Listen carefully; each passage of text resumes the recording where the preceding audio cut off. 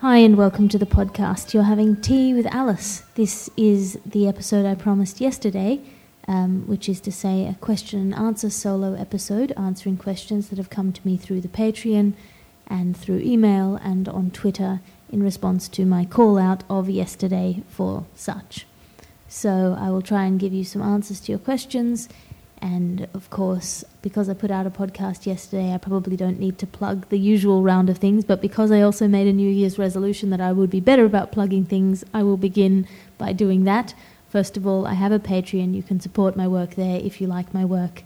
Even if you like my work, you don't have to support it there, but it's a way you can support my work. You can also just tweet me at alliterative, ALITERATIVE, or email me at alicerfraser@gmail.com. I do try to reply to every email in due course, but sometimes one slips through the cracks. So if I don't reply to you, it's either because you've said something horrifying or just that I have put it aside because it's a thoughtful, considered email. I've picked it up while I'm on the bus and I've thought, well, I need to sit down properly to reply to this, and then I just haven't.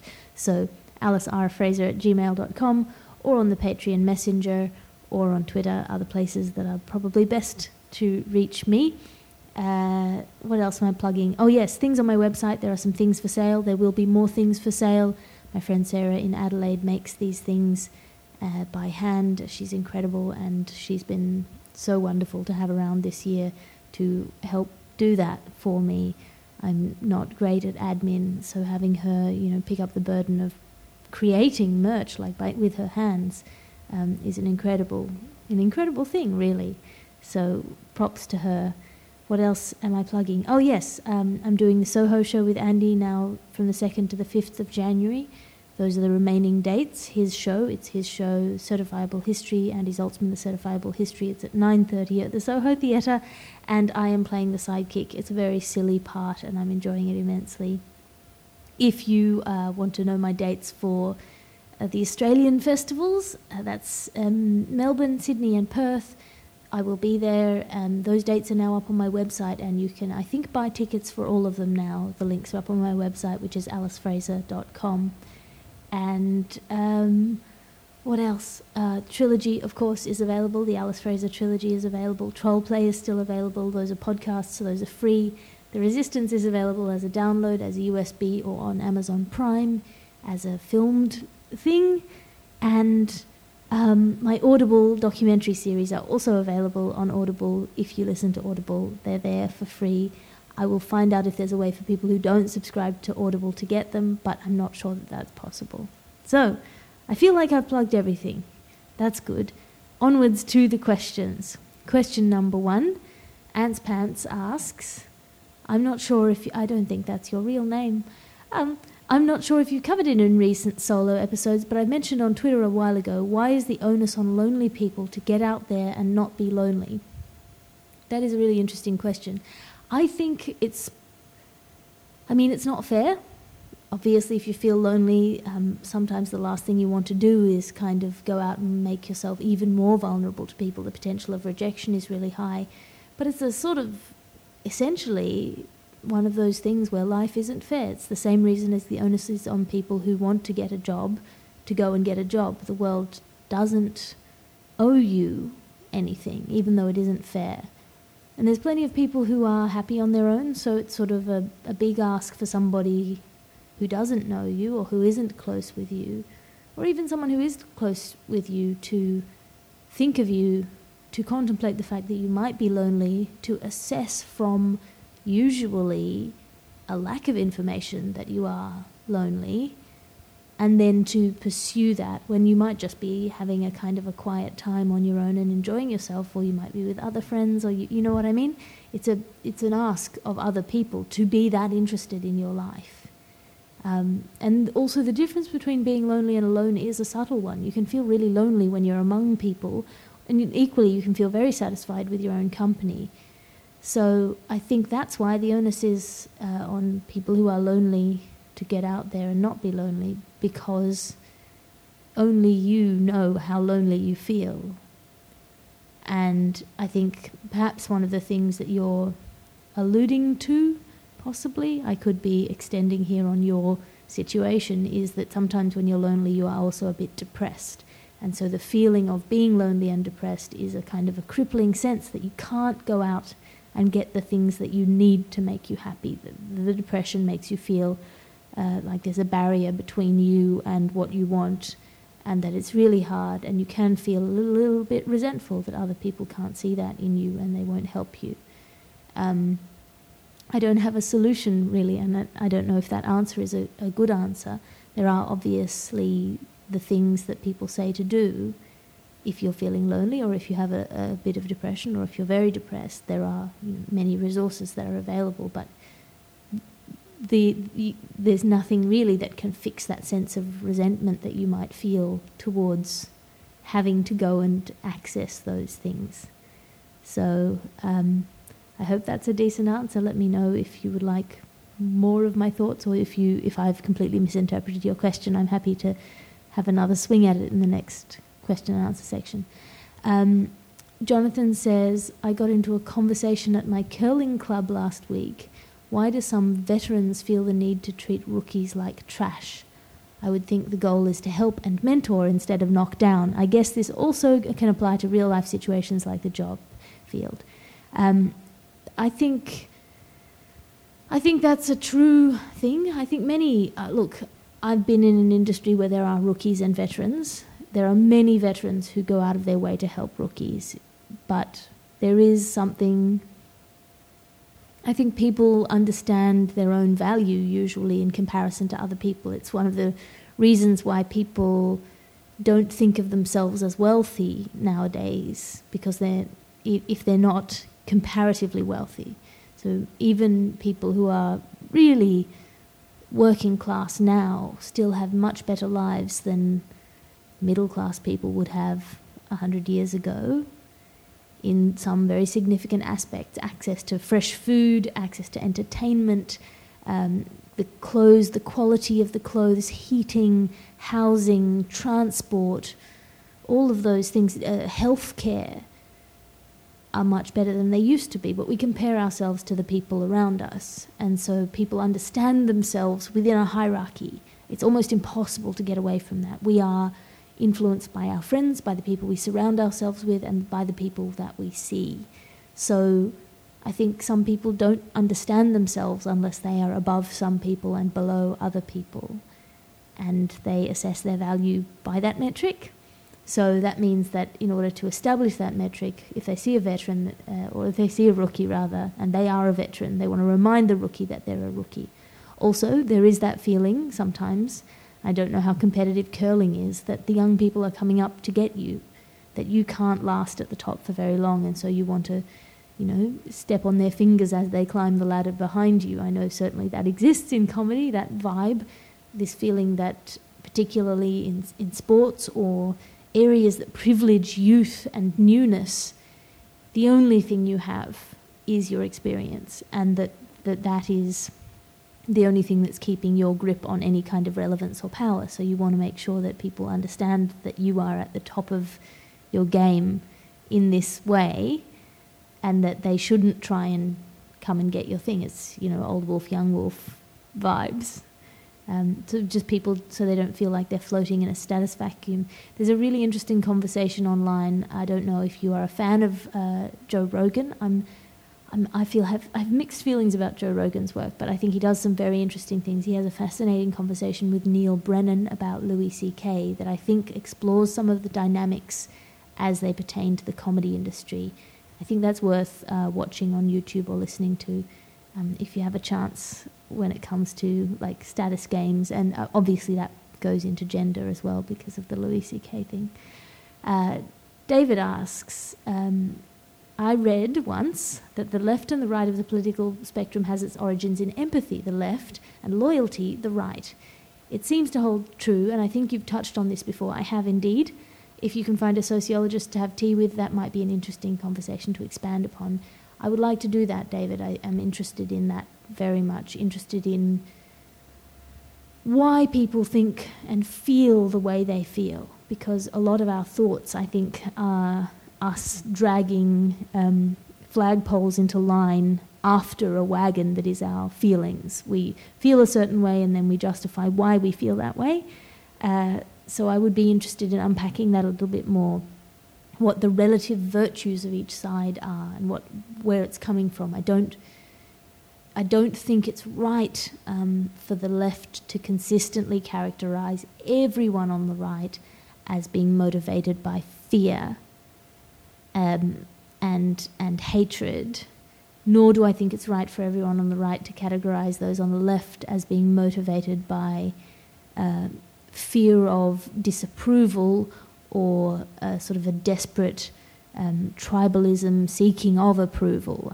I think those are both wrong categorizations, and I'd like to kind of unpack them a little bit more and see if we can figure out what we agree on and what exactly we disagree on a fundamental rather than on a policy level. Next question. Sam says, she's recovering from a surgery that is now relapsing, basically. And did I ever find that with my mum's illness that some changes and crises were easier or harder to maintain emotionally for me and for her? Any thoughts on why that might be, and if humans have finite resilience? Sam, I think that is a very good question. Of course. I mean, there was a big thing for my mum when she had MS for longer in her life than she had not had it. She was diagnosed in her mid-20s, and so as she came up to the point where there was as much of her life lived with a really debilitating disease as there had been before, I think that was a real identity shift for her. You think of yourself as somebody who has a disease, but if it's a disease that affects your mind after a certain amount of time, it's difficult to determine what is the disease, how much of your personality is shaped by it, and your experience of the world, and that it's never going to go away suddenly strikes you. Of course there are things that you cope with better and worse. It's an amazing thing, resilience. I remember after my mum died realizing how far in debt I was, resilience-wise, that I had overdrawn an account, emotionally speaking. But while it was going on, the process of her kind of final illness, I would have kept going for as long as it took. It didn't feel like a finite resource, and so in some ways it feels like it can't have been. But when it was over, when Mum had died, there was a vacuum for a significant period that wasn't grief, but was... there was the grief, but aside from the grief, there was also this sense of having overdrawn this account. So I think the two questions you've asked, why are some changes and crises easier and harder to manage emotionally? It's hard when you think you've fixed something to have it come back, and to have it come back in a way that makes you wonder if it will ever be gone.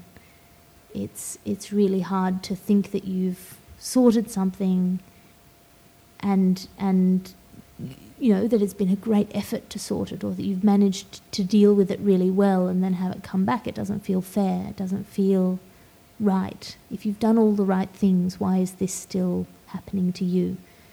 So of course, depending on where you are in your life, depending on how much you've worked to fix something, when it comes back it can be horrendous. Being human, having a body isn't for the faint-hearted. If we're lucky, we have, some illness, and if we're unlucky, we have a lot. And then the second question being whether humans have finite resilience. I think, of course, we do. Everyone has a breaking point, but you are stronger than you think you are. And as my mum said, you just have to get on with it if you can, and if you can't, you get on with what you can. So thank you for that question, Sam. Best of luck with kicking at this disease, and if not, coping with it. Dan asks, if you could choose one lucky break, meaning your hard work pays off and gets noticed or appreciated career-wise, what would it be? And I would like to keep doing what I'm doing, but more so that doesn't really count as a break. I would like, probably television would be something that I haven't done a lot of that I'd like to do more of, but I think I'm quite picky about what I would like to do. So that might not happen, in part because I'm not willing to do it at all costs. What would be some of the career successes or wishes I have for some of my fellow comedians I work with? I would love Laura Davis to have a series up, and it looks like that might be happening. So keep your eyes peeled for that.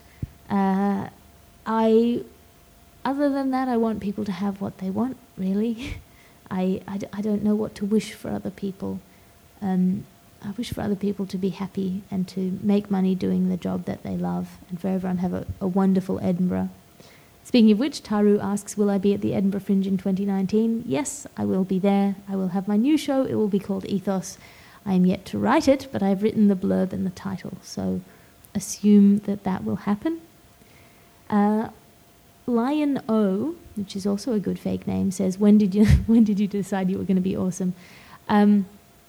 Early. I think it was more that I didn't at any point decide that I was no longer going to be awesome. I think all kids think they're pretty awesome in one way or another, and I maintained that delusion a little bit longer than many other people. Paul says, in your opinion, has social media become more or less toxic over the past year, and why? Paul, I think toxic, that's a hard word. It implies that there's something physical about it. I think it's hard to express a strong feeling in words, particularly in short words, and that there is a kind of an inflation going on in the level of hyperbole that people use to express the strength of their feelings. People are quicker to go to violent imagery or swearing or personal attack for smaller incentives. So they will say, I didn't like that sandwich, burn the sandwich shop down, for example, rather than that was an unpleasant sandwich, I'm going to be sad for the rest of the day, or whatever. You know what I mean? I hope you know what I mean. That I feel like there's an inflation that's happened, that people feel like if their opposition is expressing themselves strongly, they must meet that strength to show that they feel things at the same level. And in fact, maybe nobody is feeling that strongly, or maybe they're allowing themselves to feel that strongly because they're giving themselves the language that cultivates that strength of feeling. So I think it might be a bit of a two-way street. But whether it's become more or less toxic over the past year, I think over the past year it's become more intense, certainly. The consequences of that intensity, whether that's like toxic and to what it is toxic, I don't know. I think maybe it has made people angrier, in which case then, yes, maybe it is more toxic. But also I think social media in many ways is kind of the end point of human evolution so far in moving towards each other and being able to speak to other people. I'm hoping that this is a teething period rather than a sign that communication broadly across society between all levels of people is a bad idea. I'm hoping that's not what it means. Brian asks, how does it feel to be an honorary Zaltzman or play one on the podcasts? It feels great. I love it. I was a listener of The Bugle for many years, and it makes me extremely happy that I've been allowed to play in that particular family sandpit, that Zaltzman wants me to sidekick on his live shows, that I get to hang out with his lovely family, with Helen and his wife and children.